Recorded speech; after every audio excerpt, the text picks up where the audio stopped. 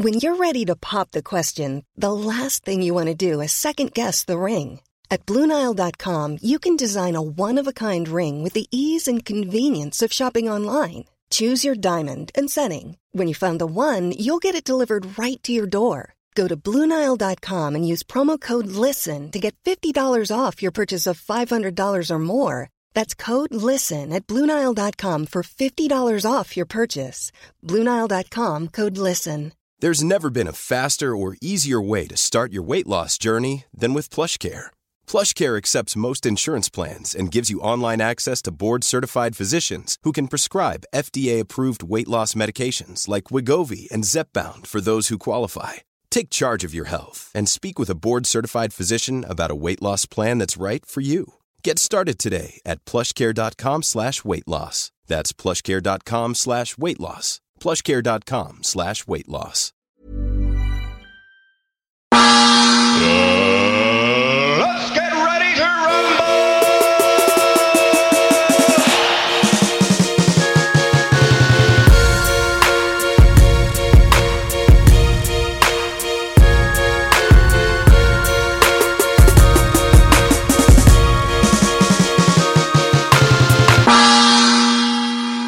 Välkomna till första avsnittet med gäst.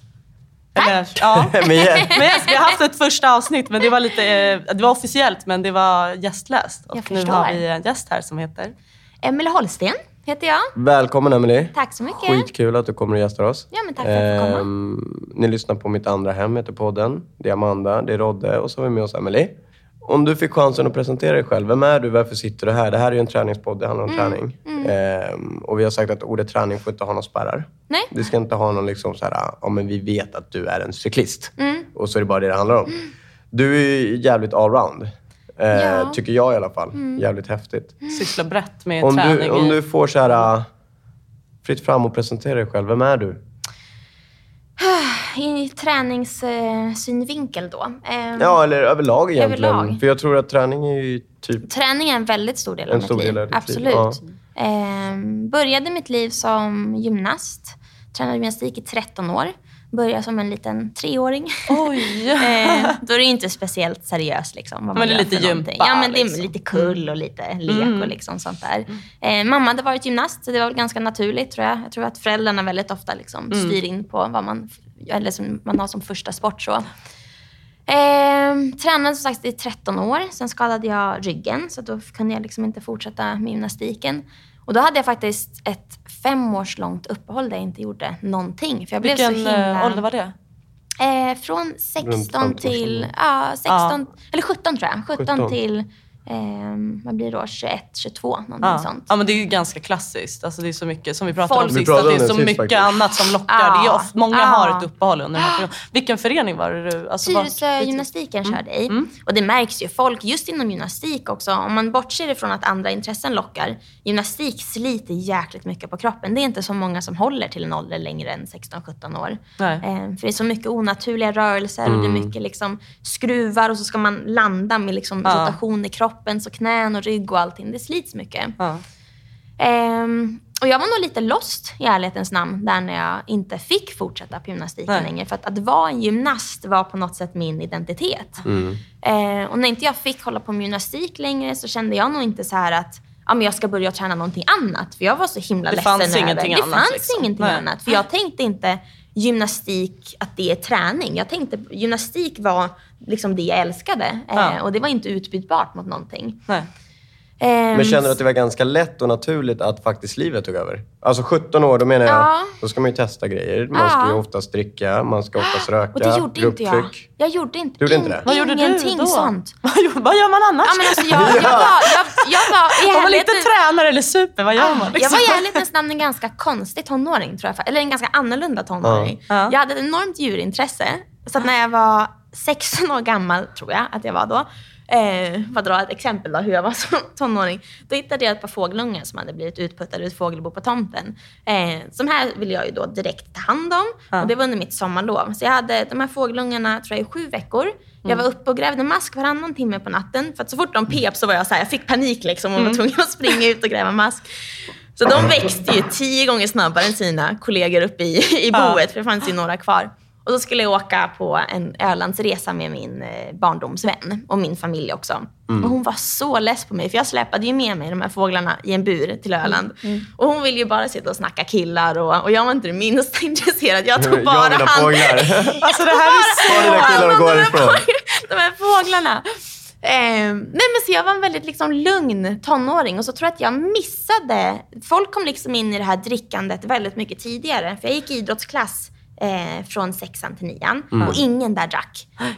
Och då hade du gymnastiken också. Och då hade jag gymnastiken också. Så att när jag började gymnasiet, då hade ju alla mina vänner redan festat i flera år. Så att jag kände mig nog lite utanför. Liksom, det var lite pinsamt kanske att ha sin första fylla liksom... Jag tror aldrig att jag tyckte att det var pinsamt faktiskt. Men jag kände nog att jag inte är som ni. Och inte så här stackars mig eller oj vad jobbigt. Inte så. Utan bara, jag är inte som ni. Och liksom var helt fine med det. Har aldrig fallit för grupptryck. För jag har aldrig tyckt att det var jobbigt att vara annorlunda. Och jag tror att det är nog också en stor del till varför jag aldrig började dricka. För att för mig, har du aldrig druckit och blivit full, så fanns det ingenting här inne som längtade efter att dricka. Nej.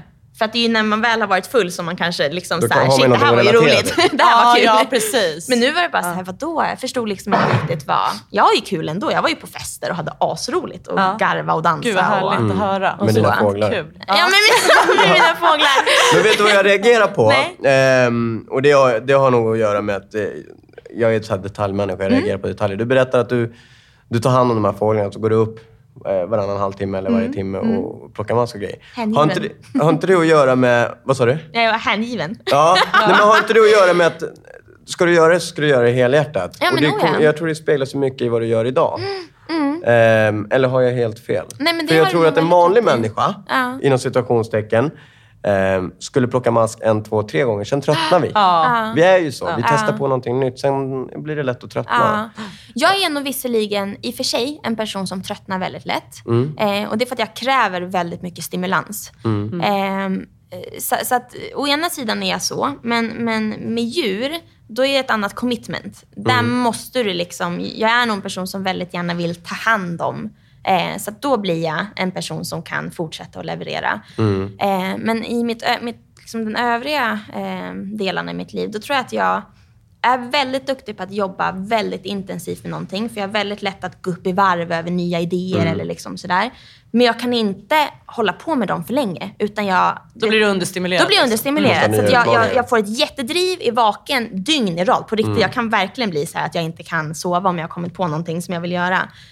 Och så kan jag jobba järnet för det. Men sen vill jag gärna att det ska vara självgående. Lämna över det, för då vill jag rikta fokus på någonting annat. Då vill du vara kreativ. Nya grejer. Har du någon så här, en konstig jävla fråga egentligen, men har du någon diagnos? ADHD? Någonting som du tror så här, att det här kan faktiskt vara en drivkraft för mig? Du menar inte på någon... För många är så här, ADHD, du är mongo. Nej, men givetvis. Jag och min man har diskuterat ADHD väldigt mycket. Jag tror att min man har ADHD. För han yttrar sig, han har liksom, det här som jag beskrev har han också, men han har väldigt svårt att hålla fokus. Han har svårt att liksom hålla många bollar i luften och det är typiskt ADHD och det har faktiskt inte jag. Jag hade inga koncentrationssvårigheter i skolan och så att jag fallerar liksom. Jag har gjort ett ADHD-test. Du har gjort det? Inte hos läkare, men jag har gjort det liksom själv på nätet. Självtest, bara för att för att jag har gjort autism, men jag har ganska hög grad av autism. Nej, men jag tycker det är kul att fråga sådana här grejer. För att oftast man märker på människor att det är ju ganska annorlunda att vara så som du är. Alltså att man liksom, precis som du säger, jag sover inte. Nej. Men när jag väl har tröttnat på det, då ska jag ha nytt. Men jag tror att det är också väldigt typiskt som du nu vill, att man vill gärna sortera in så här, varför är vissa människor så här? Jag tror alla har lite av allt. Diagnos eller? Ja, precis. Jag tror att för det är väldigt, precis som du säger, så vill man gärna kategorisera. Man vill boxa in liksom, här har man någonting som heter ADHD och då ska man vara si och så här. För jag stressar till exempel, då är det som att jag har ADHD, för då har jag ju kvar mitt det här drivet och jag blir disträ.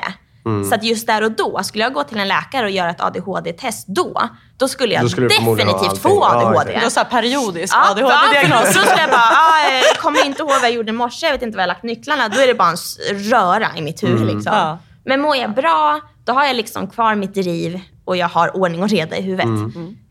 Så att det är perioder helt enkelt. För jag tycker det är en skithäftig grej, för jag tror överlag vi som människor, alltså den vanliga människan inom situationstecken igen, vi nöjer oss oftast med att men vi kan gå till ett jobb, sitta vid ett kontor, sen är vi klara. Vi är duktiga på att släppa jobbet, vi är duktiga på att ha vår fritid isär. Men sen så möter man de här, vi kommer komma in på det också, men entreprenörer. Oavsett entreprenör tror jag, så är man väldigt lite, man jobbar jävligt mycket. Men det jag reagerar på, och det är bland annat en anledning till att vi faktiskt har bjudit över dig och vill intervjua dig, för att du har ju en otrolig drivkraft. Du sysslar inte bara med en grej. Nu var det ju så här, du hade din gymnastik, sen försvann den ett tag, sen hade du ett ganska vanligt liv under 5 år om man säger så. Vad hände sen? Ja, precis. Sen började jag faktiskt på thaiboxning. Och det var då jag träffade dig, Rodde. Kolla. Var det han som headhuntade dig dit eller? Shit, vad jag spände mig när jag såg Emelie. Nej men då blev jag verkligen kär i thaiboxning som sport. Jag tyckte det var liksom mitt första möte med träning igen. Sen jag hade varit stillasittande så länge. Hur gammal var du då? Men jag måste ju varit 21. Ja, 21 tror jag var när jag började med thaiboxning. Och det jag älskade där var, du är så jäkla äkta när du kör thaiboxning. För det är som att allting utanför slutar liksom existera. Jag upplever i alla fall att jag är så i nuet och så in tune med min kropp. Vilket är en jättehäftig känsla om jag till exempel tänker hur det är på gymmet nu, för att jag har aldrig riktigt fastnat för gymträning. Jag tycker jag behöver en outlet. Jag behöver det är det här man brukar säga att man inte ska kolla på klockan. Och det gör man ju inte när man kör thaiboxningspass. Nej men precis. Och gymträning för mig i alla fall kan lätt, även om jag absolut inte vill vara en sån människa, så kan det lätt övergå till estetik. Det vill säga att man liksom ska sträva efter hur kroppen ser ut. Och den drivkraften taggar liksom inte mig. Och jag kan snarare bli sur om jag känner att den är inne och stör mitt fokus. Liksom. Så här, nej men nu ska du nog träna lite mer av det där för att det ser bättre ut. Och det gillar inte jag. Och det kan lätt liksom bli att det fokuset speglar av sig på gymträningen. Man har inte tid att tänka på hur man ser ut när man kör thaiboxning. Nej men precis, och det är helt underbart. Det är helt underbart. Jag älskar verkligen det. Men var det samma sak med thaiboxning? Kände du att det blev liksom din nya gymnastik? Att bättre det var gymnastiken. Ditt liv? Bättre gymnastiken. Okay. Jag tror att hade jag börjat på thaiboxning som barn så hade jag fastnat 10 gånger mer för det än gymnastiken. Vad beror det på? Dels gillar jag att det är en ensam sport, om man nu får lov att säga så. Det är ju gymnastik till väldigt stor del också. Det är absolut inte en lagsport, gymnastik. Men jag gillar att få liksom satsa på min egen grej.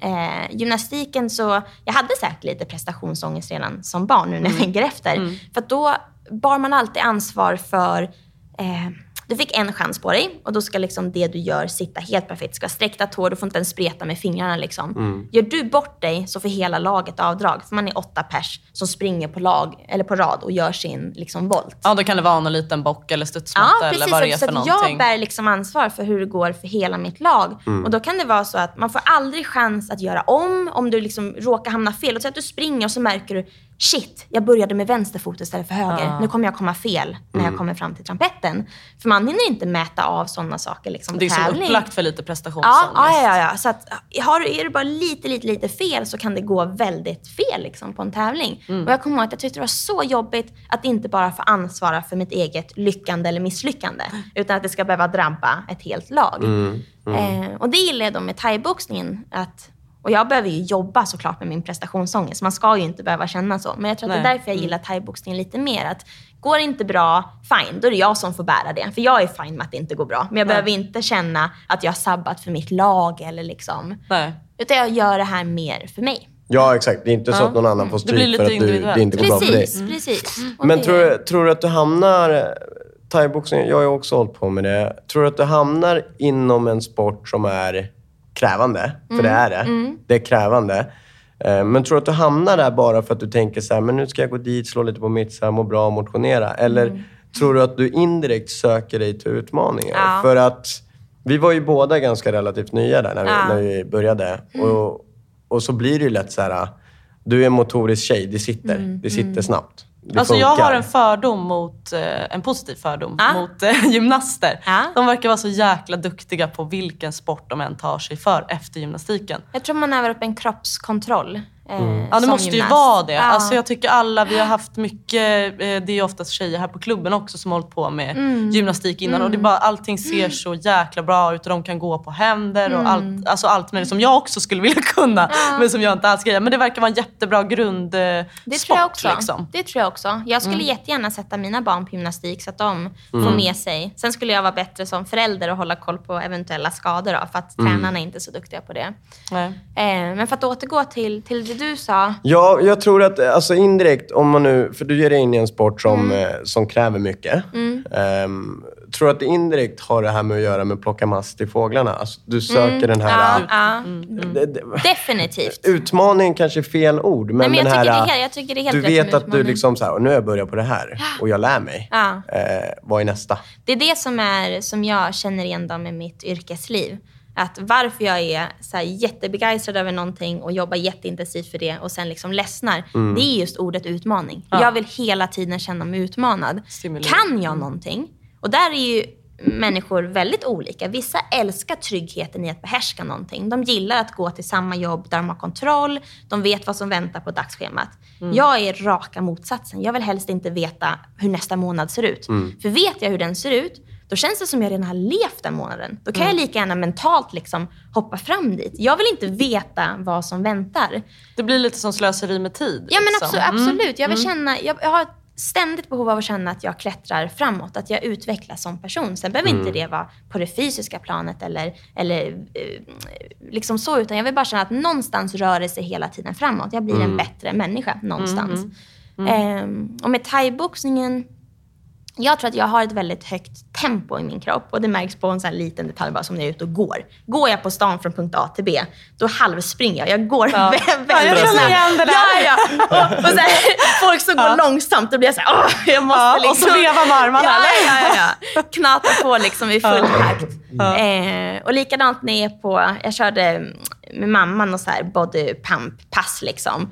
Jag kör ju tills jag håller på att dö, tills jag håller på att tuppa av. Och det är för att jag kan inte ta ut mig mindre. För då du är oftast all in eller ingenting. Ja, men alltså verkligen. Och jag tror att jag har lyckats, i alla fall med träningen då, puttat fram min utmattningsgräns. För vissa som inte har tränat så mycket tidigare, de kanske tror att de håller på att dö väldigt tidigt. För de är inte vana att hantera puls, man är inte van att hantera mjölksyra. Det är mycket psykiskt. Ja, men precis. Och jag tror att jag har nästan blivit lite för van det där. Så jag kan pusha mig själv in i väggen lite för mycket. Men jag gillar det. Det är någonting i mig som... Masochister. Man är ju skitnöjd efteråt. Det känner nog alla igen när man liksom har kört rakt in i kaklet. Men det är ju den här känslan efteråt. Det kanske inte är så nice under tiden. Fast jo. Men jag gillar att befinna mig där. Och du går ju egentligen från att du har du går all in i gymnastiken. Det händer lite grejer på vägen, vilket gör att du måste sluta. Du får en liten tonårsperiod där du är lite off och inte gör så mycket. Sen håller du på med thaiboxning, men sen så du kommer in andra delar också. Ja, men precis. Där bland annat där du kommer in i väggen ganska ordentligt också, eller hur? Men du var inne på... Jag har ju sett dig... Du har varit på gladiatorerna. Det är återigen utmaning. Ninja Warriors. Det är återigen utmaning. Och sen så har man även sett på löpsedeln när det står att Emelie Holsten eller Emelie Trossa som var gamla namnet. Att du... Ja, nu har du gått in i väggen. Det var någonting som jag läste där när du skulle ha... Var det fitnesstävling? När det blev riktigt jobbigt. Precis. Och det var nog till stor del för att tävla i fitness är inte jag. Utan min tanke var... Jag kan ju dra en liten kort jobb... eller vad jag jobbar med innan så att det blir lite mer... Ja, men precis. Så att det hänger ihop lite mer. Thaiboxning körde jag, tror jag, ett halvår innan jag var med i gladiatorerna. Okay. Och då var du med som utmanare? Då var jag med som utmanare. För din man är väl med som... Som gladiator. Ja, precis. Vi träffades där. Så vi träffades under inspelningen. Okej. Var det han som tog första steget? Ja, det var det faktiskt. Alltså, jag måste ju berätta hur. Ja, det är klart du måste. Jag kom till semifinal. Men hade du bara tränat thaiboxning då inför det här? Ett halvår innan, så jag var väldigt Men du hade otränad. Inte hållit på att förbereda dig för något annat? Nej. Alltså att du visste att du skulle ut in i gladiatorerna? Nej, och det är en liten typisk Emelie att göra det. För att jag fick ju prestationsångest inför gladiatorerna. För det är ganska tuffa intagningstest. Så jag ville inte ens tänka på att jag skulle vara med i det. Så jag gick ju bara låtsades som ingenting för att inte behöva testa att göra ett gladiatormoment, märka att shit, det här kan inte jag och få panik. Så då var det hellre att jag inte testar någonting och inte vet vad jag kan. Och så får jag ta smällen den dagen det kommer. Lite så här lyckligt ovetande typ. Kom till semi, så det var jag väl liksom helt nöjd. Men jag var ju på tok för lätt för att vara med. På den tiden vägde 47 kilo vägde när jag var med i Men då var du med, kom till semi alltså i tv? Eller det här intagningen vi snackar om? Nej, semi. Okay. Och sen på finalen, så det var tjejen som slog ut mig i semi. Hon kom till finalen och hon vann sen liksom allting. Så jag satt och kollade på henne i läktaren och satt och hejade. Och så skulle jag springa ner och krama om henne efter hon hade vunnit. Och Pansar, som ni kanske känner till från gladiatorerna, ganska vild och galen. Han tar tag i mig, som har på mig, jag är liksom vanliga kläder på mig. För jag var ju där som gästen. Och tittade, som åskådare. Och så slänger han ner mig i poolen. Så jag kommer liksom upp så här, blöta jeans eller vad jag hade på mig för någonting. Och då kommer Mikael och så lägger han sin gladiatorjacka på mig. Så det var liksom det var ju planerat. Han hade sagt till honom att kasta i poolen så får jag chans. Så är vi in chansen. Liksom. Så det var första gången som vi liksom sa ett ord till varandra. För att innan, under inspelningarna, då är det så här avdelat bakom mig där gladiatorerna och där utmanarna håller till. För man får liksom, det ska vara en spänning mellan oss.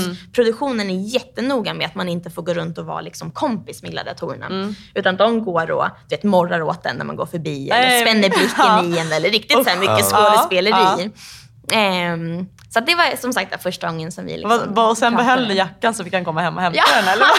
Nej, men sen var det jag som skrev till honom. Och då bad jag om en träningsdate. För jag tyckte ju han var... För mig var man kan ju bara gå på det visuella det första man gör, liksom, såklart. Mer kan man ju inte kräva. Så jag visste inte vem han var. Men däremot så visste jag att han har en jäkligt snygg kropp. För det var en kropp som föll mig i smaken. Han är väldigt atletisk och inte liksom överdrivet stor. Utan han ser ut som en biffig friidrottare, antar jag. Liksom så. Och så hade vi en träningsdate och sen började vi dejta därefter. Och det tog ganska... Det blev som det blev. Ja, och nu är ni gifta. Och nu är vi gifta 3 gånger. Ja, just det. 10 augusti fyllde ni 3 år. Kolla! Jäklar! Vilken Bra! Ja, men du la det på Facebook så kommer jag ihåg det. Ja, men jag läste det också. Shit, vilken start det är. Fan vad kul. Ja, så att vi var tillsammans, eller dejtade liksom 1 år innan vi bestämde oss för att flytta till USA. Så att vi hade faktiskt inte bott ihop eller någonting innan vi åkte dit. Så det var lite så här, antingen make it or break it när vi skulle flytta dit. Flyttade bara på grund av vädret. För det skulle vara skönt att få komma och få lite, slippa vinterhalvåret i Sverige. Och sen Mikael på den tiden var personlig tränare och drev en träningsblogg. Att jobba som personlig tränare är väl någonting som många personliga tränare i Sverige drömmer om att få göra i LA. Så tanken var väl lite att på något sätt försöka utveckla någonting sånt där. Men hade ni varit mycket i LA innan? Ingen av oss hade varit där överhuvudtaget. Utan man går väl lite på ryktesvägen. Och sen, men det stämmer ju också. Alltså, det är ju hur underbart som helst, eller hur? Och sen åkte vi dit. Och min tanke för min egen del var att jag skulle plugga till läkare. Så jag läste något som heter pre-medicine 1 halvår. Och så kände jag så här att för redan till termin 2, för i USA så söker man kurser till varje termin. Man hoppar inte på ett program som man gör i Sverige, vilket är väldigt smidigt. Så redan till termin 2 så fick inte jag alla kurser som jag behövde för liksom, mitt program då. Och då innebär att redan där läggs det till ett extra halvår på min utbildning.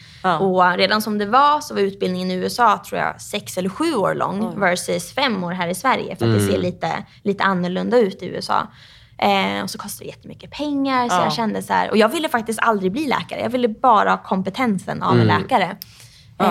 Och då kände jag så här att dels tidsåtgången och sen kostnaderna, då blev det blev lite för mycket.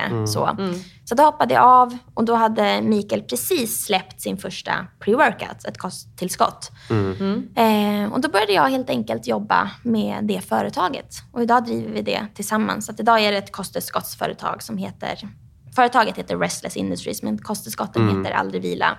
Vad är det för produkter ni riktar in på där då? Är det liksom vitaminer eller är det specifika tränings? Det är mycket för gymträning skulle jag säga. Men sen är jag väldigt sugen på att göra lite så här prestationsinriktade. För till exempel om man håller på med thaiboxning eller om man håller på med en annan sport som är liksom fysiskt, eller crossfit, du vet, fysiskt utmattande på ett annat sätt än gymträningar.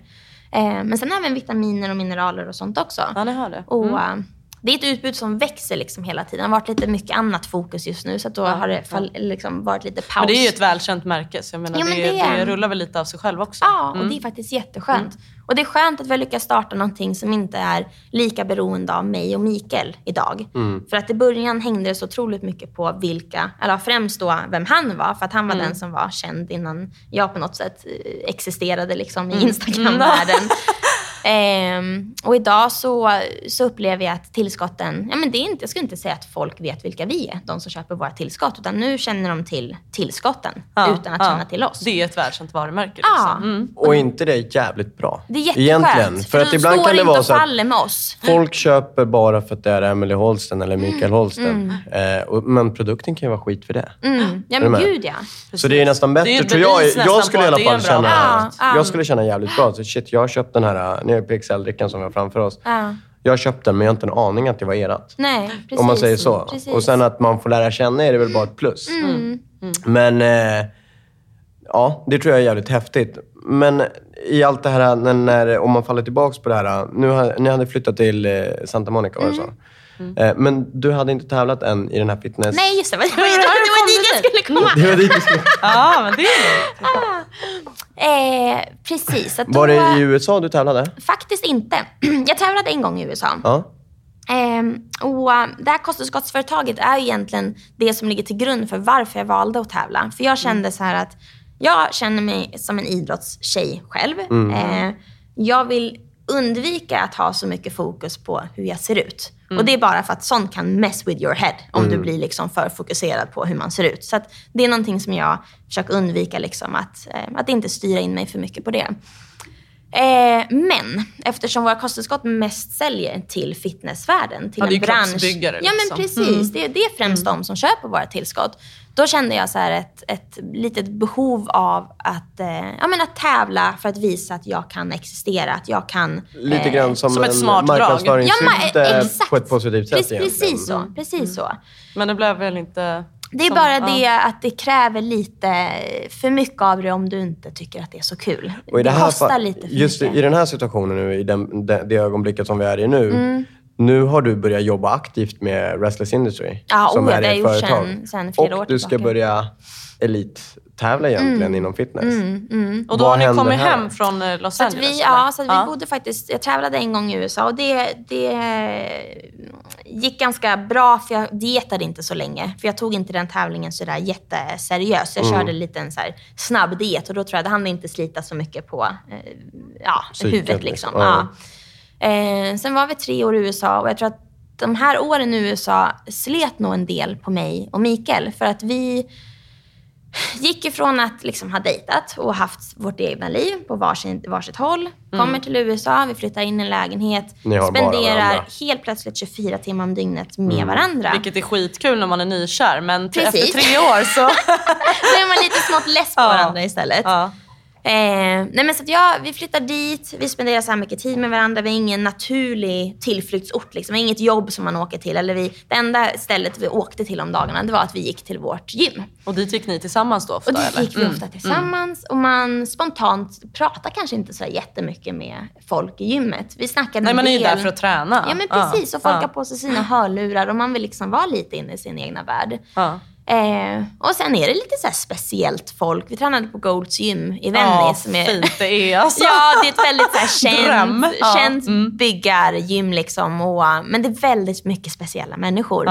Och det är det väl alltså, generellt runt Venice Beach. Det där. Herregud. Alltså, jag har varit där en gång, men det är fruktansvärt mycket speciella folk människor som vill synas och höras till varje pris. Ja, de säljer allt möjligt för $1. Dåliga råd och herregud.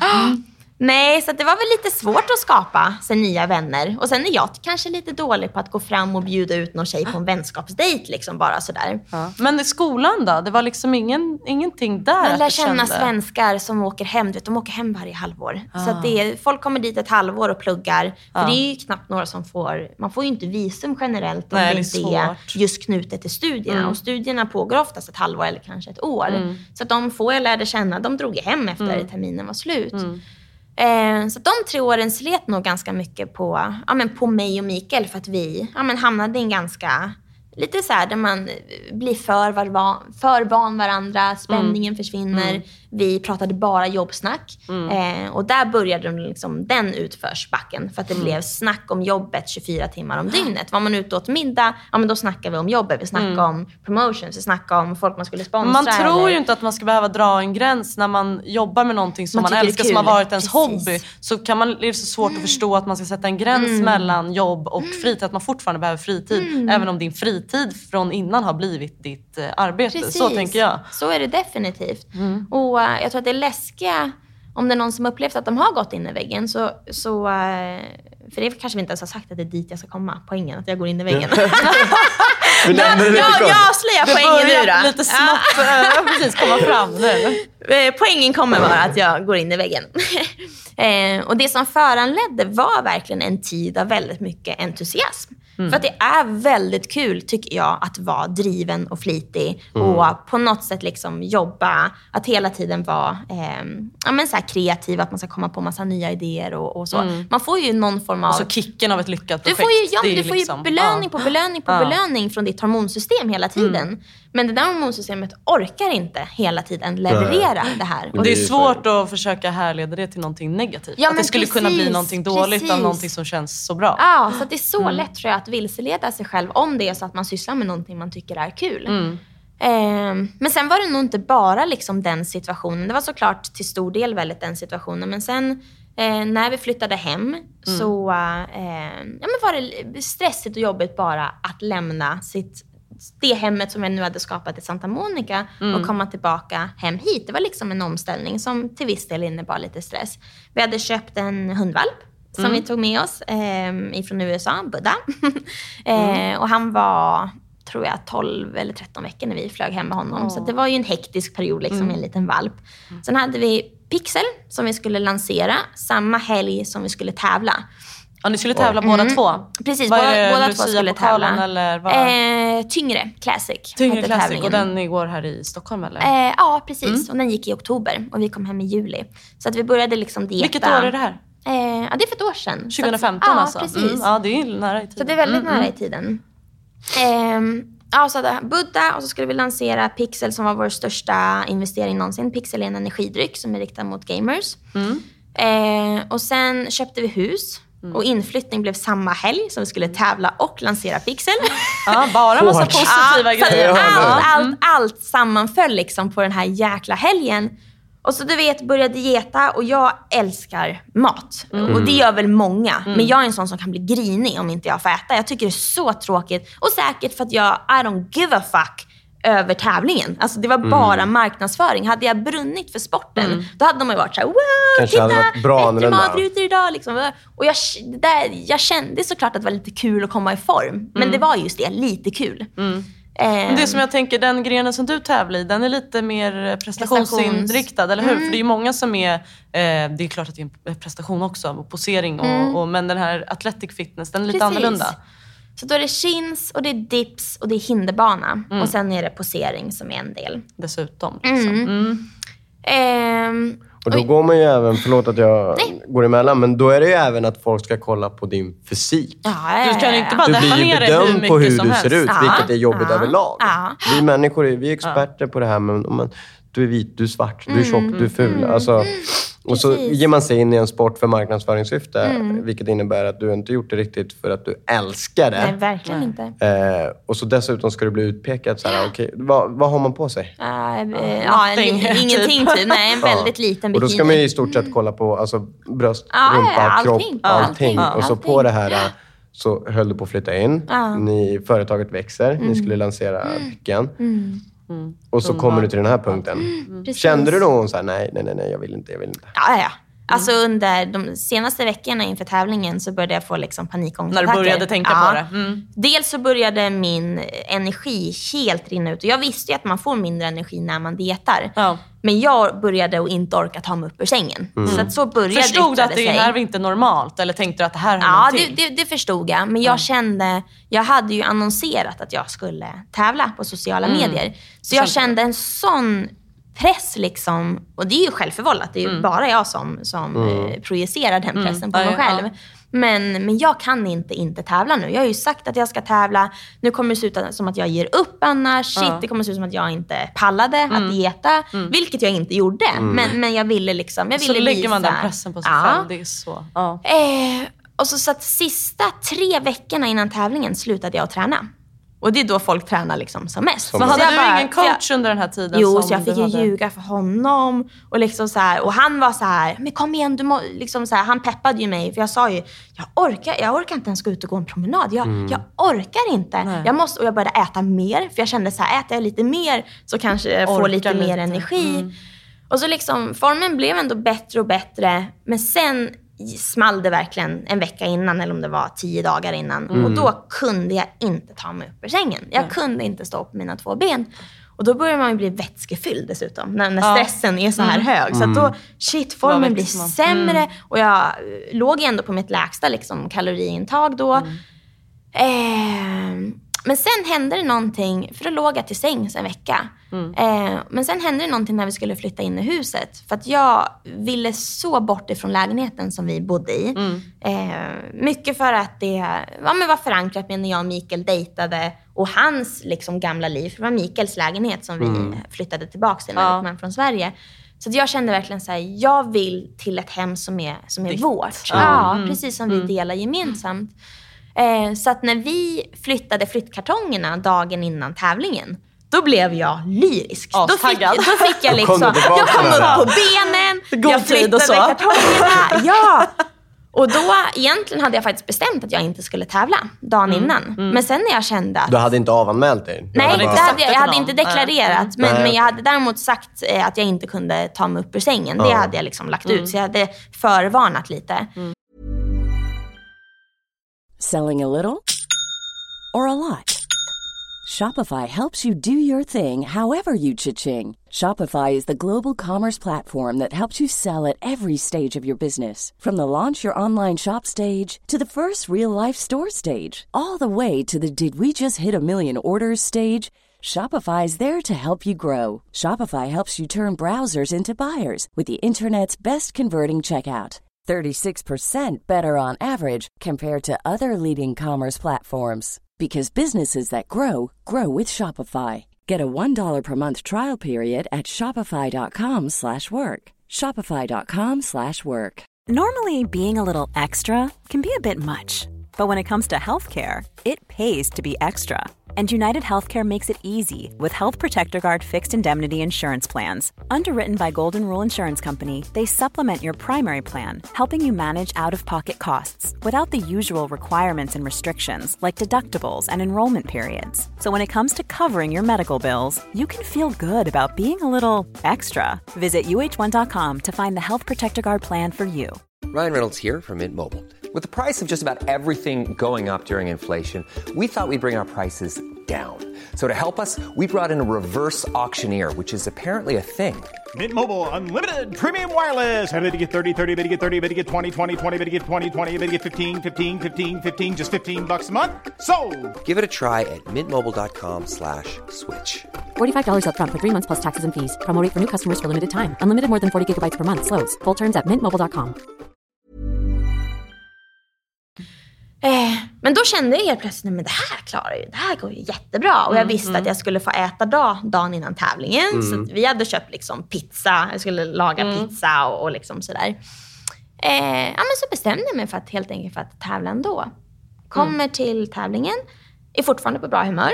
Drar en liten shot vodka så jag ska bli lite, slappna av lite mer. Gör man så? Visst, jag gör så i alla fall. För att lugna nerverna. Men jag tror det är att ingen det är ganska... trend inom... Jo, men lite kan det nog vara. Tror du det? Ja. Vadå att det... Alltså att det är många som gör det. Ja, men jag kan nog tänka mig att det är jag ganska har hört många... mycket skit att folk när de går diet, alltså väldigt många som kedjeröker. Att det är så här, allting ska egentligen handla om hälsa, men att det ofta inte är så hälsosamt. Stämmer det? Nej, men alltså, det är ju inte hälsosamt att befinna sig på den där fettprocenten. Nej. Så att de sista veckorna så lever ingen hälsosamt, skulle jag säga. Man tränar på tok för mycket och man äter på tok för lite. För att annars skulle liksom aldrig ekvationen bli att du blir tajtare och smalare så.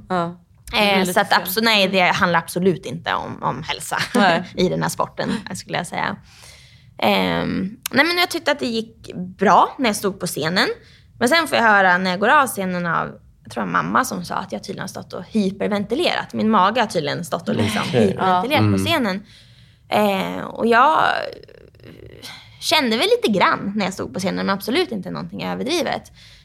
Men sen kommer, för då var det en timmes väntan eller 1,5 eller 2 innan jag skulle göra mina liksom, fystester. Och den väntan blev olidlig. Hade jag fått gått direkt ifrån scenen och gått direkt när man ändå var liksom igång, då hade det kanske gått bättre. Men nu att liksom sitta och vänta och jag ser folk som går med plakat med mitt namn på, och då inser jag att folk har kommit hit för att titta på mig. De har kommit hit för att titta på mig. Och då blev det bara prestationsångest som bara väldigt genom öronen. Och sen fick jag panikångestattack backstage. Vad är det du känner då när du får den här prestationsångesten? Tänker du så här, gud jag kan egentligen inte det här, jag är ingen duktig och jag känner att alla är bättre än jag. Och så känner jag nog alltid. Jag är väldigt så här liksom att jag sätter andra människor på piedestal och tror nog ganska lågt om mig själv så. Inte nödvändigtvis att det inte är så här att jag tycker synd om mig själv, utan jag är bara duktig på att tycka att andra är duktiga. Och det känns som att alla har stenkoll. Du tänker så här, fan jag som har gjort det här så länge borde kunna bättre. Är det så du känner? Eller alltså jag borde vara på en annan nivå än den som jag är just nu. Ja, jag är nog väldigt rädd att inte kunna leva upp till folks förväntningar. Men samtidigt så kanske folk inte har förväntningar på mig. Det är nog bara jag som tror att alla förväntar sig att jag ska vinna, jag ska vara bäst. Vilket inte är så konstigt om det kommer folk med plakat i förbigående. Det känns liksom. Ja, men, och jag tror att jag har alltid haft väldigt höga krav på mig själv. Och jag tror att det har varit jobbigt för mig med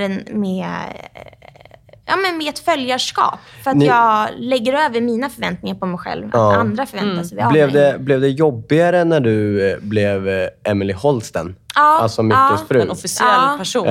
Det skulle jag säga. Han var ju lite mer av den kändare. Ja, men jag var inte alls. Du var doldis innan du och sen blev du hans fru. Du ska börja tävla i någonting du inte älskar. Ni har ett företag, ni har allt. Ja, men det är som att jag tycker att jag går runt och har sagt liksom att det här... Jag är ju typ med att vara en person som håller på med tillskott. Så är det som att jag har sagt att jag är någon inom fitnessindustrin. Och det vill inte jag säga. Det har blivit som en plikt som du egentligen inte vill bära. Jag vill inte låtsas vara någon. Kände du någon gång att det var jobbigt? Egentligen så är det kanske inte någon som förväntar sig det heller. Men du antar att folk förväntar sig det. Jag är nog rädd att folk Kände du någon gång att det var jobbigt gentemot Micke? Alltså typ så här att man kanske, även om man nog... Jag har jätteprestationsångest. Man kanske inte känner så, men någonstans kanske man tänker lite så här, jag vill inte göra min man besviken. Vårt namn. För det var ju ändå marknadsföringssyfte. Och så rullade många tankar. Kände du många gånger så här, om jag kanske inte hade hetat Emily Holsten så kanske hade det varit lugnare. För då är det ingen som... Om man inte var den kända typen så kanske ingen visste vem du var om du inte hade hetat på ett visst sätt. Sen beundrar ju du såklart honom. Det är din man och du tycker att han är bäst i hela världen. Liksom. Jag har nog beundrat honom lite för mycket, tror jag. Och jag tror att det har varit jobbigt det faktum att han var den som var känd. Det har inte varit jobbigt att han var den som var känd, men han var så duktig som gladiator till exempel. Han är för mig liksom jätteduktig på det han gör. Han är väldigt duktig på att tala. Och jag tror att jag och Mikael har funnit varandra för att vi är väldigt lika varandra. Han är däremot snäppet mer dominant än vad jag är. Och jag är van, sätter man mig, jag hade en klassreunion igår med min gamla idrottsklass. Och jag blir Mikael Holsten när han inte är närvarande. För att jag tar ganska mycket plats. Då är du den där personen som du beundrar. Ja, men alltså jag är en person som jag är van att vara. Och den är väldigt lik den Mikael Holsten är. Men när jag är med Mikael, då blir jag lite mer tystlåten för att han blir den som är mest dominant. Men kan det ha med en sån pass simpel grej att det är fysiken? Han är helt enkelt längre, större. Kan till det väldigt också stor del så har det för det nog... tror jag absolut. Alltså jag kan ju också känna så här ibland att jag gillar att bestämma eller gillar. Alltså det ligger naturligt i folk. För dig. Men sen när man ser... Jag har ju träffat mycket. Och jag har ju sagt det till många människor. Man blir typ kär i honom för att han är så en jävla mjuk människa. Så akta dig. Ja, men typ. Micke, I'm coming.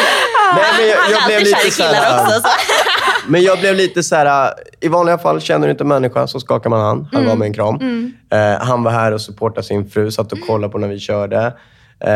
Och då blir man lite så här, man lägger sig automatiskt under honom.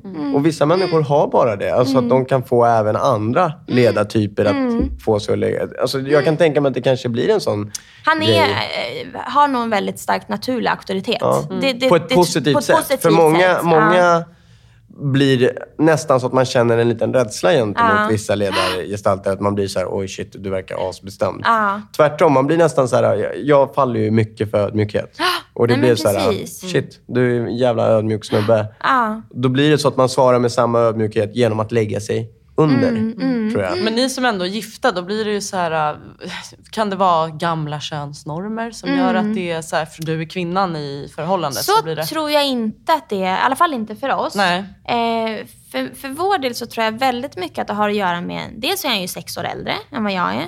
Men sen tror jag att till stor del att vi har att skylla på USA. För att det blev på något sätt att jag övergav egentligen allt som var Emily. Jag flyttade till ett annat land. Jag flyttade ihop med den här mannen. Helt plötsligt så var det enda som jag gjorde var att arbeta för min man. För det var ju liksom hans varumärke som jag blev delaktig i. Och även om vi idag driver varumärket tillsammans så har jag ändå alltid känt att jag inte riktigt har kunnat ta cred för någonting som jag har gjort. För att jag blev känd för att Mikael var känd. Jag började jobba i Mikaels företag. Bla bla. Och så har jag liksom bara hållit Mikael liksom sådär. Och så alla kvaliteter. Jag var till exempel väldigt duktig på att rita när jag var ung. Det var en sån här grej som jag tyckte att det här var min grej. Och så visade det sig att Mikael också är jätteduktig på att teckna. Då blev jag såhär, jaha. Jävla många. Och så har jag på något, jag upplever att jag har blivit, ja men du vet så här, han toppar mig hela tiden. Han lägger alltid fram liksom en högre valuta för allt.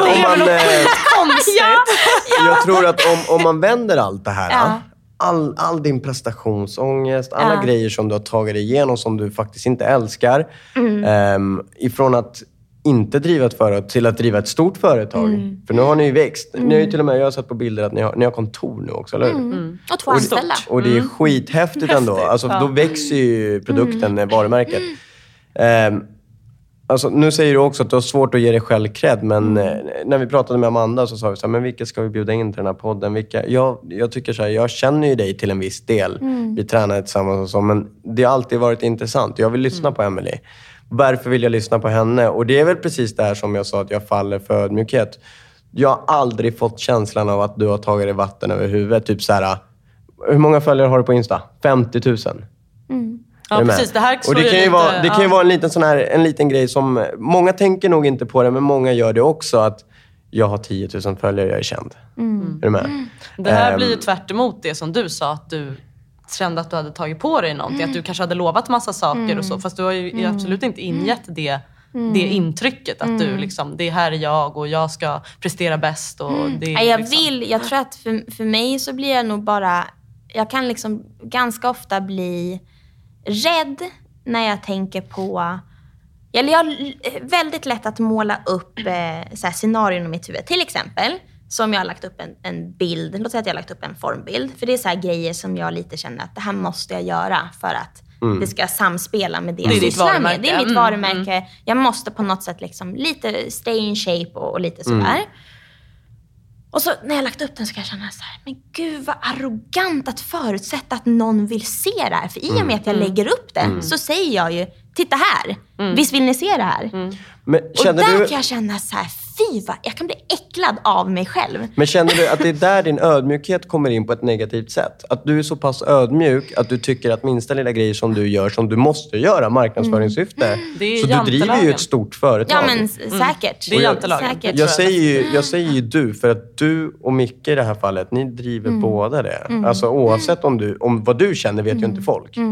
Men vi utifrån säger ju så här, det här företaget drivs av de här människorna. Kan du känna att din ödmjukhet, alltså du är så inlärd, uppenbarligen när du är uppväxt med hyfs, alltså förstår du är så upplärd i att vara så ödmjuk hela tiden. Kan du känna att din ödmjukhet drar dig tillbaks? För många är så här, drar det till fighting-världen där vi säger så här, jag ska gå en match, jag kommer vinna. Och det är så här, ja men shit, är du kaxig nu? Bara för att du vinner? Eller tror att du kommer vinna? Då blir man ju lite på det sättet att det blir att din ödmjukhet blir en liten backstabbing mot dig själv. Är du med? Ja. Tror du att det kan vara en grej som gör att Att det hindrar, den hänger liksom. inte riktigt med i hand med det du sysslar med. Nej. Men vart är vi nu då? Nu står du här och du har 1,5 timme att vänta tills du ska göra dina fystester. Ja, folk går precis. förbi med jättefina plakater. Det står heja Emelie Holsten, du kommer vinna, du är bäst. Och din mamma har precis berättat att du har stått och hyperventilerat på scen. Precis, så att jag ligger i Mikaels knä nu.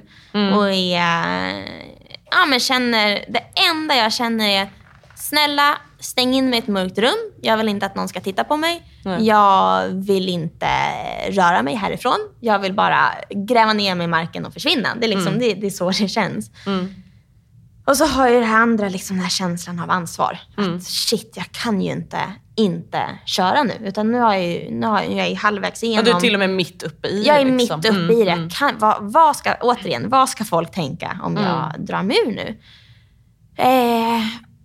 Och så någonstans så har jag ändå liksom ett litet lugn som jag känner så att jag kan luta mig tillbaks på. Och det är att jag vet att jag är jäkligt bra på chins. Det är en sån här grej som jag liksom har med mig. Det är en sån här trygghet, för jag vet att där kommer jag... där känner jag mig ganska säker liksom så.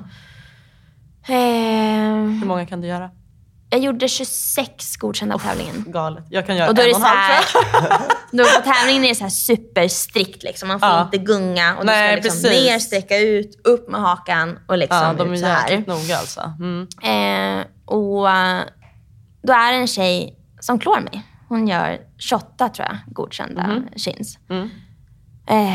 Och då det var första tävlingsmomentet. Då gick musten totalt. Och det är ju jättetramsigt. För återigen, jag vill inte vara en person som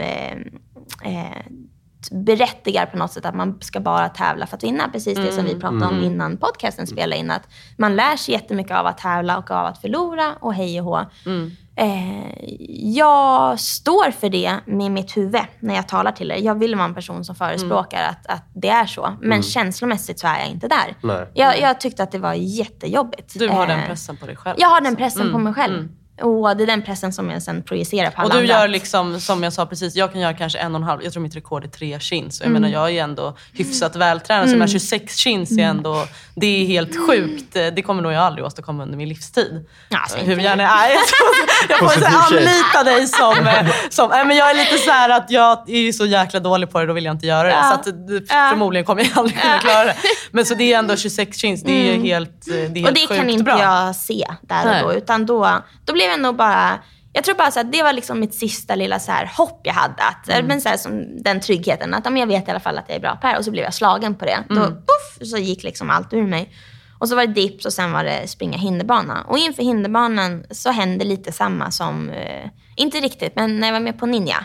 Då snubblade jag på första hindret. Det klippet har jag faktiskt sett. Och det gör att bara skär genom hela kroppen. Jag ser hur besviken du är där. Och jag har aldrig i hela mitt liv varit så nervös som jag var inför den starten. Är det Ninja nu pratar vi om, eller hinderbanan? Nej, Ninja. Jag tappar helt kontakt med hela kroppen. Att stå och skaka är liksom en underdrift. Det känns som att hela min kropp vibrerade. Liksom. Och så liksom... Men var det här någonting som du själv sökte till? Ja. Nej, det var inte. Jag blev tillfrågad. Du blev tillfrågad? Ja, jag blev tillfrågad. Okay. Kände du direkt då så här, jag vill... Eller började det komma spöken redan där? Ja, det gjorde det. Och så gör jag exakt samma sak som jag gjorde inför gladiatorerna. Att på grund av att jag känner nervositet inför det, då vill jag inte träna på något moment. För då vill jag bara inte tänka på att jag ska tävla. För jag vill inte råka visa för mig själv att jag är dålig på någonting. För att då kommer det bli liksom... Då blir det värre. Så då vill jag hellre bara låtsas som ingenting. Och sen så köra när jag väl ska köra. Och där, apropå det du sa om att vara Mikael Holstens fru, där var det verkligen en sån grej. Jag känner sånt ansvar för att jag tycker att Mikael aldrig gör bort sig i tv liksom. Och han presterar alltid och så här. Och så helt plötsligt så känns det som att jag har ännu mer förväntningar på mig själv liksom. Och det var just det där hindret också som du hade oroat dig för. Säger du i intervjun efteråt. Det var liksom det var ditt... Och så säger jättedumt för att vi tjejer hade stått och pratat innan att man skulle hoppa och ta tag. För då, för er som lyssnar då, så är det ett vatten... Rakt framför dig så har du bara en vattengrav. Och sen på sidorna så är det snedställda lite så här värderade landningsplattformar. De är väldigt snedställda så man kan liksom inte stå på dem. Ska du stå på dem måste du hålla i. Meningen är att du ska hoppa zigzag fram på de här. Och killarna generellt kan göra det. Men en kort tjej som jag är det nästan, säkert inte omöjligt om du har övat på det eller om du är bara väldigt liksom, bra på det. Men med lite nervositet i kroppen och sånt där, då man kanske inte, i alla fall inte jag, fick den bästa fysiska kontakten i kroppen, så är det lättare att stanna och hålla i liksom, så man hinner ladda om och sen hoppar till nästa. Och det hade jag ju bestämt att jag skulle göra. Och sen av någon anledning när startsignalen går så, hjärnsläpp liksom, och så ska jag försöka hoppa. Och min kropp är helt, alltså jag ser ju mig själv som en ganska explosiv person, men den är som gelé. Och du har ju inte tränat på det här hindret innan heller, för du har inte velat tänka på det. Nej, och jag vet nog i och för sig inte vart man skulle kunna gjort. Det var säkert många som inte hade tränat på det kanske. Nu för tiden finns det nog ställen, men nej. Nej, och det liksom, hade det där stått i en park när jag är ute och går med hunden och så får jag för mig att jag ska hoppa där, då hade jag ju säkert klarat det utan problem, för då är det bara på lek. Ja, precis. Men prestation för mig ställer rejält till det. Vad händer efter det här då? Alltså efter att du lyckades inte, du gick hem. Vad hände där? Där måste jag faktiskt ge mig själv lite beröm. För att jag var duktig på att hantera. Jag pratade mycket med mamma. Och, liksom, och hon var verkligen så här coachande i att nu älta inte det här nu. Eller liksom, släpp det här. Och jag själv vet ju ur liksom mitt förflutna hur dåligt jag kan må och sånt här. Så att nu bestämde jag mig för att det här vill inte jag ha kvar i mitt liv. Jag vill inte vara, jag måste börja bli den här personen som jag faktiskt förespråkar att jag tycker folk ska vara. Det vill säga, livet är en träning, det är helt fint att misslyckas, man lär sig någonting av allting. Den vill jag vara. Och då måste jag börja känna det också. Var det här innan eller efter fitnesstävlingen? För du sa att det här var innan. Okej, så då när du kommer till hinderbanan, då säger du, då händer precis samma sak som på Ninja Warrior. Här jättenervös och det här liksom geléaktiga i kroppen. Men jag har också en som vi pratade om, en trötthet i kroppen som inte går att likna med någonting annat. Liksom. Den här tröttheten som jag fick när jag inte kunde ta mig på sängen 10 dagar innan eller en vecka innan, den har kommit nu igen. Min kropp bara stänger av. Förmodligen för att nu har den fått ett stresspåslag som jag kunde leva på under inflyttningen då jag blev så glad. Och nu har jag liksom kommit till en punkt att nu orkar min kropp inte producera något mer go. Så att den bara helt stängde av. Det är så här, blir fumlig hinderbanan, ska springa i däck. Varenda gång jag ska ner i däcken fastnar med fötterna i däcken. Jag kan inte ens ta mig igenom liksom däcken. Det är som en mardröm. Ja, men alltså, det är så klumpig och du vet så här, jag kan inte ens känna. Och så fick jag springa själv. Alla andra sprang 2-2, men vi var ojämnt i tjejlaget, så jag fick springa själv. Så jag hade liksom ingen att tävla mot. Nej, du hade liksom ingen uppfattning om. Nej. Och jag du vet så här, huvudet blir också trött, så det finns ingenting i mig heller som vill tävla. Jag vill bara att det ska vara över. Kom hem och sen sov jag, tror jag, 1,5 dygn efter den tävlingen. Men tror du det här, Emily, de här alltså stressen som du går ut på, som händer dig när du ska vid tävlingsmoment och så vidare. Tror du att det även är ett plus? Nu låter det jävligt sjukt det jag säger, men om du inte hade varit som du är mot dig själv, du är ganska sträng mot dig själv. Uppenbarligen inte mot andra, för där tycker jag att det är helt okej att man faktiskt kan faila. Alltså, you win some, you learn some. Men mot dig är det inte riktigt, alltså du mot dig själv är ju inte riktigt win och learn. Det är win och lose. Inte samma regler för mig själv. Nej, men tror du att det är det här som har gjort också att du faktiskt har lyckats ta dig dit du är idag? Och då menar jag inte bara träningsmässigt, utan jag menar entreprenörsmässigt också. För att det blir ju när man driver ett eget företag, dessutom inom träningsbanorna. Blir det så för dig där också? Att du piskar på dig själv liksom. Som du pratade om, vi pratade lite vid sidan om där också innan vi startade podcasten, att du sätter igång ett projekt, du vill få det att funka, sen går du vidare. Känner du där också att det blir så här, om du inte lyckas, vad händer? Är det där du känner så här? Jag känner faktiskt inte så mycket oro över att inte lyckas där, tror jag. För att det är svårt, det är inte lika tydligt vinst och förlust när man håller på med liksom ett företag. Det är inte, för att, speciellt inte om man har något framgångsrikt som redan rullar. Är det ditt första, tror jag, då är det svider. Ja, men då, precis, då kan det nog vara så. Här har det nog det är såklart att jag är väldigt orolig. Men där har det kanske varit lite en fördel då, att jag i mitt huvud inte har stått för grejerna själv. Som jag sa, att jag ger ju Mikael all cred för företaget. Det är liksom din stöttepelare. Så att jag har nog aldrig riktigt känt att för det är jag som gör alla tillskotten. Jag skriver recepten på tillskotten. Kommer på tillskotten. Men eftersom jag inte riktigt kanske har gått ut med att det är jag som gör det, då har jag nog aldrig fått den känslan. För att i mitt huvud så är det här Mikaels företag. Så att jag är mer någon som sitter bakom kulisserna. Så att jag får faktiskt inte nu när det var festligt, jag får faktiskt inte prestationsångest med dem. Och det är nog därför. För att inte du för att jag själv känner inte. Nej. Så det pratade jag och Rod om tidigare när vi gör saker tillsammans. Det känns lättare att chansa när man är två. För man det är inte på mitt misslyckande om det går åt helvete. Om den här podcasten blir skit så är det min och Roddes podcast som är skit. Inte min, det är inte bara mitt. Och bara den saken gör att det känns så här, fuck it, då spelar det ingen roll. Liksom. Nej men verkligen. Och det tror jag ligger jättemycket i det. Att man vill gärna få dela ett ansvar med någon annan än sig själv bara. Men däremot så har jag håller på att designa kläder nu. Jag ska släppa en klädeskollektion om några månader. Och det har jag gjort helt själv. Det är ditt projekt. Ja, och för det kände jag att jag lite behövde för att komma undan det här att jag hela tiden ger Mikael. Jag känner att jag behöver få gå tillbaks till en Emily som jag var förut. Där jag levde ett eget liv. Jag hade mina egna projekt. Så att allting inte är sammanflätat. Liksom, och jag har sett sneak peek på de här kollektionerna. Och det är verkligen, det kommer inte vara ett misslyckande. Det kommer långt ifrån ett misslyckande. Blir det ett helt eget företag eller blir det fortfarande inom Restless Industries? Det blir fortfarande inom samma. Med en kollektion som tillhör dig? Ja, och det är mycket för att vi kan typ inte spreta mer nu med det vi gör. För vi har tillskotten som heter Aldrig Vila. Sen har vi en energidryck som är riktad mot gamers som heter Pixel. Och sen har Mikael, han ansvarar för herrkläderna och det heter Restless. Och då känner vi så här att shit, vi kan inte skapa ytterligare massa mer nu för att det kommer bli för spretigt mot våra kunder. Så vi måste släppa det liksom på vår hemsida. Så då heter mitt Restless by M. Mikaels heter Restless och mitt Restless by M. Så då blev det ändå liksom paketerat lite i samma. Men jag vet att jag har gjort liksom allting med kläderna. Vilket kommer kännas som ett fulfillment hos mig själv. Att jag har faktiskt startat och slutfört någonting själv. Är det ett naturligt steg av dig att vara en entreprenör och också haft träningen som en så himla stor del utav det? Träningen är en del utav ditt liv, antar jag. Ja, men Även om det är på både gott och ont så tror jag att det är en stor del av dig. Tror du att du har halkat in på entreprenörslivet på grund av hur ditt liv har sett ut med träning också? Eller tror du att du skulle varit en entreprenör utan träning också? Ja, du är en bra fråga. Säg att du bara skulle varit en vanlig skoltjej som har gått i skolan och inte gjort så mycket annat. Och sen helt plötsligt öppnar du ett jättebra företag som heter Restless Industries. Ja.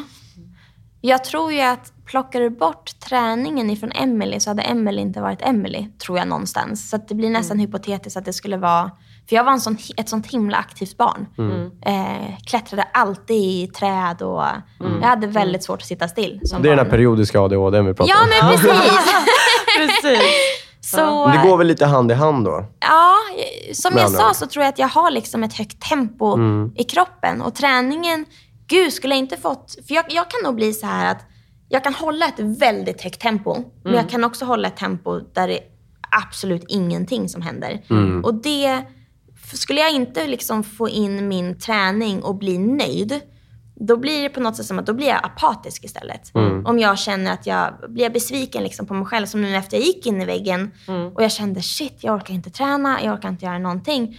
Då blir jag så less på mitt tillstånd att jag blir apatisk. Jag kan till och med få svårt att plocka undan disken liksom hemma. För att jag blir bara så här. Jag blir less över min situation. Så då skulle vi säga att du skulle inte vara någon entreprenör utan träningen? Nej, du skulle lite inte ha grann. drivet. Jag kanske lite manodepressiv också. Fråga, hur har du kommit tillbaks efter den här kollapsen? Och det har inte gått så lång tid. Det har inte ens gått ett år. Nej, precis. Vad har hänt det här senaste året? Hur går det? Tränar du någonting? Har du några tankar på att tävla inom någon gren? Eller hur ser det ut? Ingen mer fitness skulle jag säga. Nej. Inte alls. Det gick relativt snabbt att komma tillbaka efter kraschen i höstas. I oktober då tävlingen var.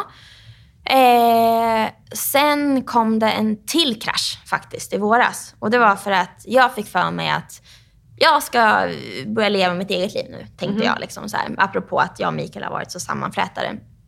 Så att innan jag startade det här Restless by M då, så tänkte jag att jag ska bara plugga. Så att jag liksom kommer på mitt egna. Men eftersom jag driver företaget med Mikael så kan ju inte jag säga upp mina arbetsuppgifter som jag har i företaget. Utan det måste jag fortsätta att sköta. Så jag tänkte att jag skulle plugga heltid och jobba heltid samtidigt. Hårt. Återigen, du sätter i den situationen som... Så att det hann väl gå 2 eller 3 månader in i plugget. Och sen small det igen. Liksom. Superklantigt.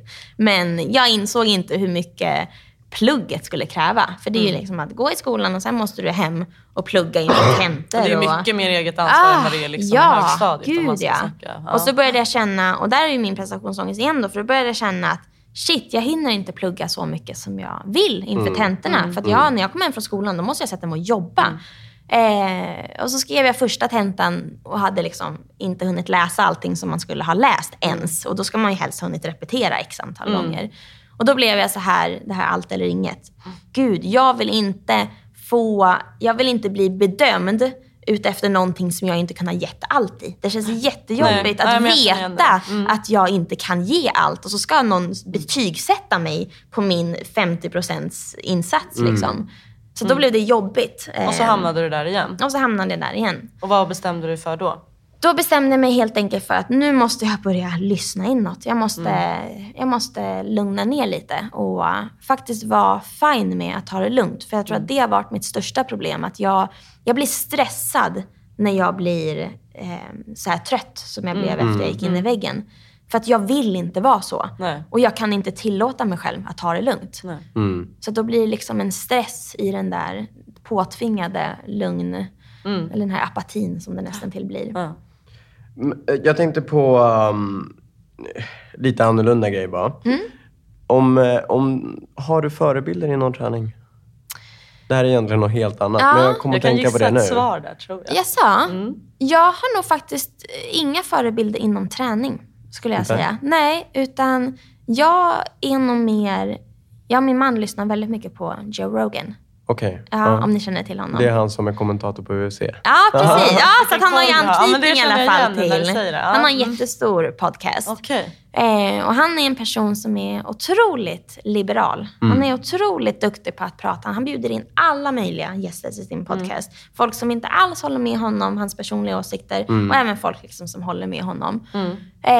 Och han är... Jag bara älskar hur han är så otroligt öppen mot allt och alla. Och hur han har en förmåga att förstå folk som har en helt annan åsikt än honom själv. Och det är helt fine att inte dela... Det blir inte pajkastning liksom. Nej, absolut inte. Absolut inte. Så att inom träning, jag älskar att träna själv, men jag har aldrig tyckt det var kul att kolla på sport. Nej. Någonsin. Det är inte jag... Inte ens inom gymnastiken? Att du kände så här, henne vill jag vara som? Eller? Nej, inte alls. Jag ska säga vad min gissning var. Jag skulle gissa på att det var din man. Men... Honom hade jag nog sagt. Ja, okej, vad bra. Då hade jag inte helt fel. Nej. Nej, men det Om du fick kasta ur dig 3 riktigt positiva grejer med dig som du vill förmedla till människor.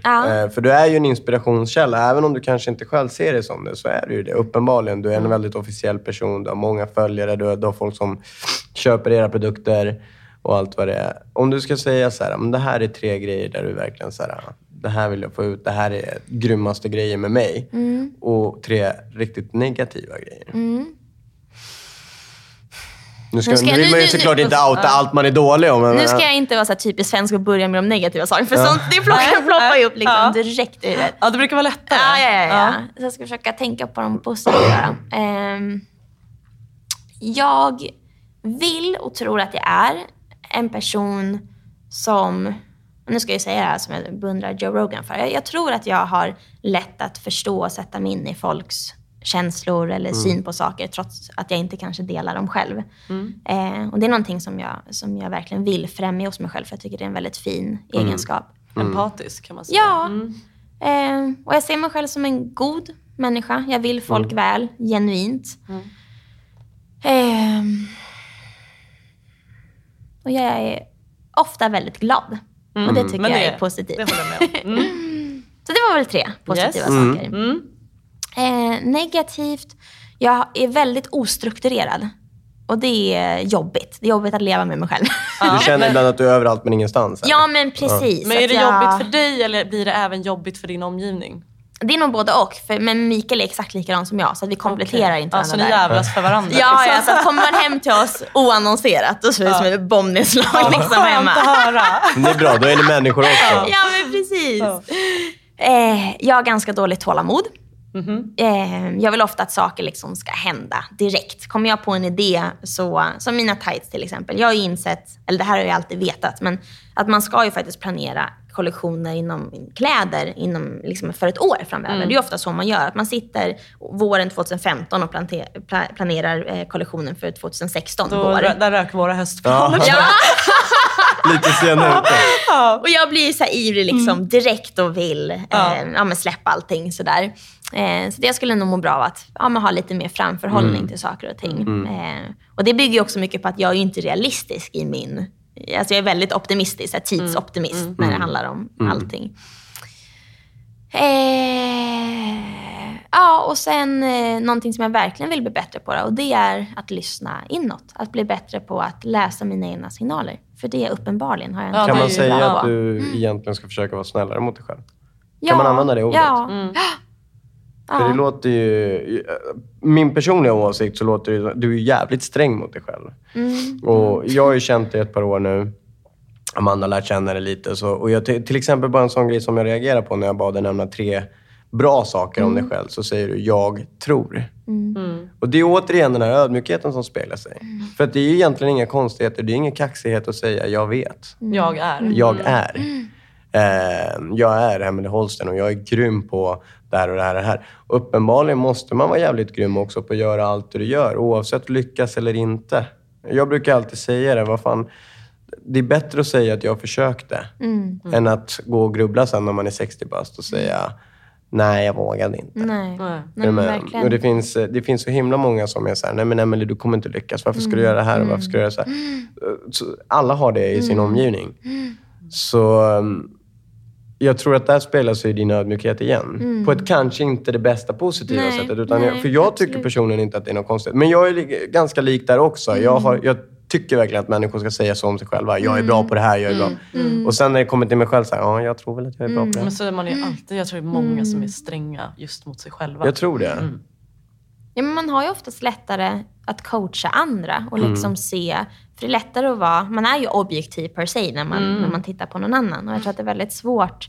Jag försöker verkligen vara det mot mig själv för att man tjänar väldigt mycket på att blicka inåt ibland och utvärdera vem man är. Men det är svårt att göra det. Det kan säkert vara någonting som man behöver jobba med jämt. Ja, men gud, det är tror jag verkligen. Som man liksom nu blir man inte färdig med. Nej, men precis. Det är någonting som du måste återkomma hela tiden jobba med. Ja, men verkligen. Om du fick lite fria ord till alla dina följare, till alla som köper från ert företag, till alla som har följt din träningsresa och dig överhuvudtaget. Vad skulle du säga? Vad är dina så här, det här är Emelies motivation? Oj, vad svårt. Från alla de här som kan relatera till stressen och ja, men precis. Först och främst vill jag verkligen bara tacka alla så himla mycket. För att jag har blivit så positivt överraskad över hur snälla folk är och hur mycket folk faktiskt bryr sig. Det är någonting som jag till en början liksom trodde så här, nej men folk kommer ju aldrig bry sig om jag skriver att jag mår dåligt eller till exempel om jag inte vinner så kommer folk bara hata på mig och kommer tycka att jag är kass. Det finns ju väldigt mycket sånt på nätet. Ja, men jag har verkligen inte mött det. De har varit så otroligt snälla, så otroligt förstående och uppmuntrat. För mig har Instagram typ varit mer inspiration för mig. Att det har varit att där har jag gått in och hämtat liksom så här snälla ord och sådär. Och det är fantastiskt hur vilken så här positiv syn jag har fått på mänskligheten faktiskt via Instagram när det kommer till min feed. Så det är jag jättetacksam för. Någonting som jag vill göra, det är faktiskt inte att inspirera nödvändigtvis så mycket via träning om jag tänker framöver. Jag skulle lite vilja... Jag kommer alltid fortsätta att träna och jag vill alltid såklart inspirera de som vill välja att bli inspirerade av min träning. Det får de jättegärna bli. Men jag skulle gärna flytta mitt fokus faktiskt till att jag skulle vilja börja föreläsa. Och jag skulle vilja dels studera psykologi själv. Skulle vilja utbilda mig till psykolog. Och jag kommer nog framöver inrikta mitt liv lite mer mot det. För jag känner ett väldigt starkt behov av att kunna hjälpa människor. Och då menar jag inte att jag ser på mig själv som någon som sitter på någonting som ingen annan gör. Men att dela med sig tror jag verkligen är nyckeln till väldigt mycket. Och jag själv mår väldigt bra av att dela med mig om mina brister och mina erfarenheter. Och om det då kan hjälpa andra människor så är det någonting som jag skulle må väldigt bra av. Sen sitter du faktiskt på en väldig förståelse för problemet med tanke på att du har varit i det själv. Ja men precis. Och jag har ganska mycket i min uppväxt och bakgrund som jag faktiskt aldrig har öppnat upp mig om. Som jag funderar på eventuellt göra framöver. Där det finns väldigt mycket att dela med sig av där. I alla fall när det kommer till lärdomar och sådana saker. Och det är faktiskt väldigt mycket det som ligger till grund för mina smällar in i väggen. Även om jag inte har gått in på det idag så är det definitivt där min största stress liksom ligger. Och det är någonting som jag känner att... För jag har väldigt, väldigt mycket negativt från mitt förflutna. Och jag känner att förhoppningsvis kan det ha varit liksom positivt om det är så att jag faktiskt kan göra någonting med det. Givetvis har det format mig till den jag är idag. Men jag skulle väldigt gärna vilja få använda den till att hjälpa andra. Så att det inte bara... Så att jag inte bara sitter och är glad över att jag är relativt nöjd med vem jag är idag. Men det vore kul att få liksom... Få dela med sig och inspirera. Få använda det. Jättefint. Men jag tror, men det är återigen den människan du är. Alltså det är den människan du är. Att det man är inte, fokuset, fågeldelen. Den men det ligger känns inte på mer dig. genuint än träning. Ditt liv handlar faktiskt. inte om att du ska få det bästa livet bara. Utan du vill ju förmedla och du vill inspirera och du vill dela med dig. På både gott och ont vad som har hänt. Och någonstans är väl det också lite egoistiskt för att jag mår väldigt bra själv av att få... Ja, men det är i sådana fall en jävligt bra egoboost. Det är inte på bekostnad av någon annan. Så länge det är så är det väldigt lugnt. Vart hittar man era företag, Emelie? Aldrigvila.se hittar man ett litet tjusigt typ visitkort där man kan klicka sig vidare in på Mikaels blogg eller hans podcast eller vår store där man kan köpa våra tillskott och kläder och Pixel. Och sen i ICA-butikerna. Just nu finns Pixel, vår energidryck. Och vår nya päron kiwi är som vi har fått smaka här idag. Och den Piggelin, var skitgod. eller hur? Ja, verkligen. Jättegott. Och det kommer snart en mindre version. För den här är 500 milliliter. Men den är som sagt riktad mot gamers. Det var ganska viktigt att i början vara ganska tydlig med vem målgruppen var. Och gamers gillar ju att sitta med en stor burk och inte behöva gå för många gånger till kylskåpet. Ja, men jag får prova i natten nu när jag dricker upp den här burken. Så, ja. Yes. Fan vad häftigt. Ni kan ju följa oss. Vi kommer lägga upp olika länkar. Vi har våra Facebook-sidor som heter Mitt Andra Hem. Instagram. Mitt samma andra namn. Hem. Mitt andra hem @theboxhaninge.se. Ja, precis. Och sen så kommer vi lägga upp länkar på våra hemsidor som är southsidemuaythai.se, theboxhaninge.se. Men framförallt så kommer ni hitta oss mycket på Instagram och så vidare. Och Emelie Holsten på Instagram kan jag väl lägga till. Ja, självklart. Där har vi det. Emelie Holsten och Facebook likadant. Facebook kanske lite mer privat, jag vet inte. Men Insta är ganska privat tror jag. Ja, där får man staka så gott man kan. Precis. Emelie, du hade ju lite utekväll igår och ändå tar du dig hit och komma hit. Du tar dig tid att komma hit. Jag är sjukt tacksamma för det. Ja, men tack för att jag fick komma. Jättemysigt. Jättesnällt och kul att få höra och dela med dig. Och förhoppningsvis får vi höra mer framöver. Ja, och snart ska jag vara tillbaka här och träna också. Underbart. Ja, du är välkommen. Ja. Då kommer en till sån här period, men då snackar vi om det då. Ja. Men shit vad grymt och vilken resa. Från ingenting till någonting kan man alltid säga. Och jag tycker definitivt att du ska bli bättre på att ta åt dig det positiva. Säger jag är Emelie och jag är bra. Det är jag som har gjort det här. Då skickar jag tillbaka det till er båda. Tack. Vilken kärlek. Ja. Nej, men vad grymt. Tack så jättemycket. Tack så mycket. Till. Grymt. Hej då. Hej.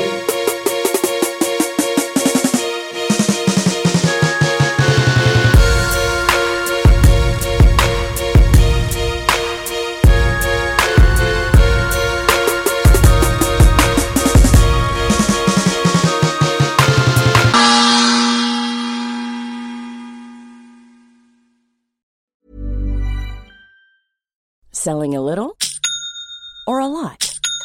Shopify helps you do your thing however you cha-ching. Shopify is the global commerce platform that helps you sell at every stage of your business. From the launch your online shop stage to the first real-life store stage, all the way to the did we just hit a million orders stage.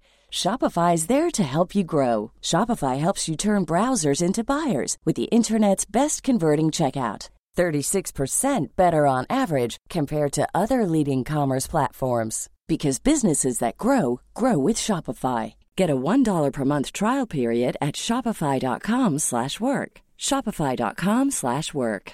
Cool fact, a crocodile can't stick out its tongue. Also, you can get health insurance for a month or just under a year in some states. United Healthcare short-term insurance plans, underwritten by Golden Rule Insurance Company, offer flexible, budget-friendly coverage for you. Learn more at uh1.com.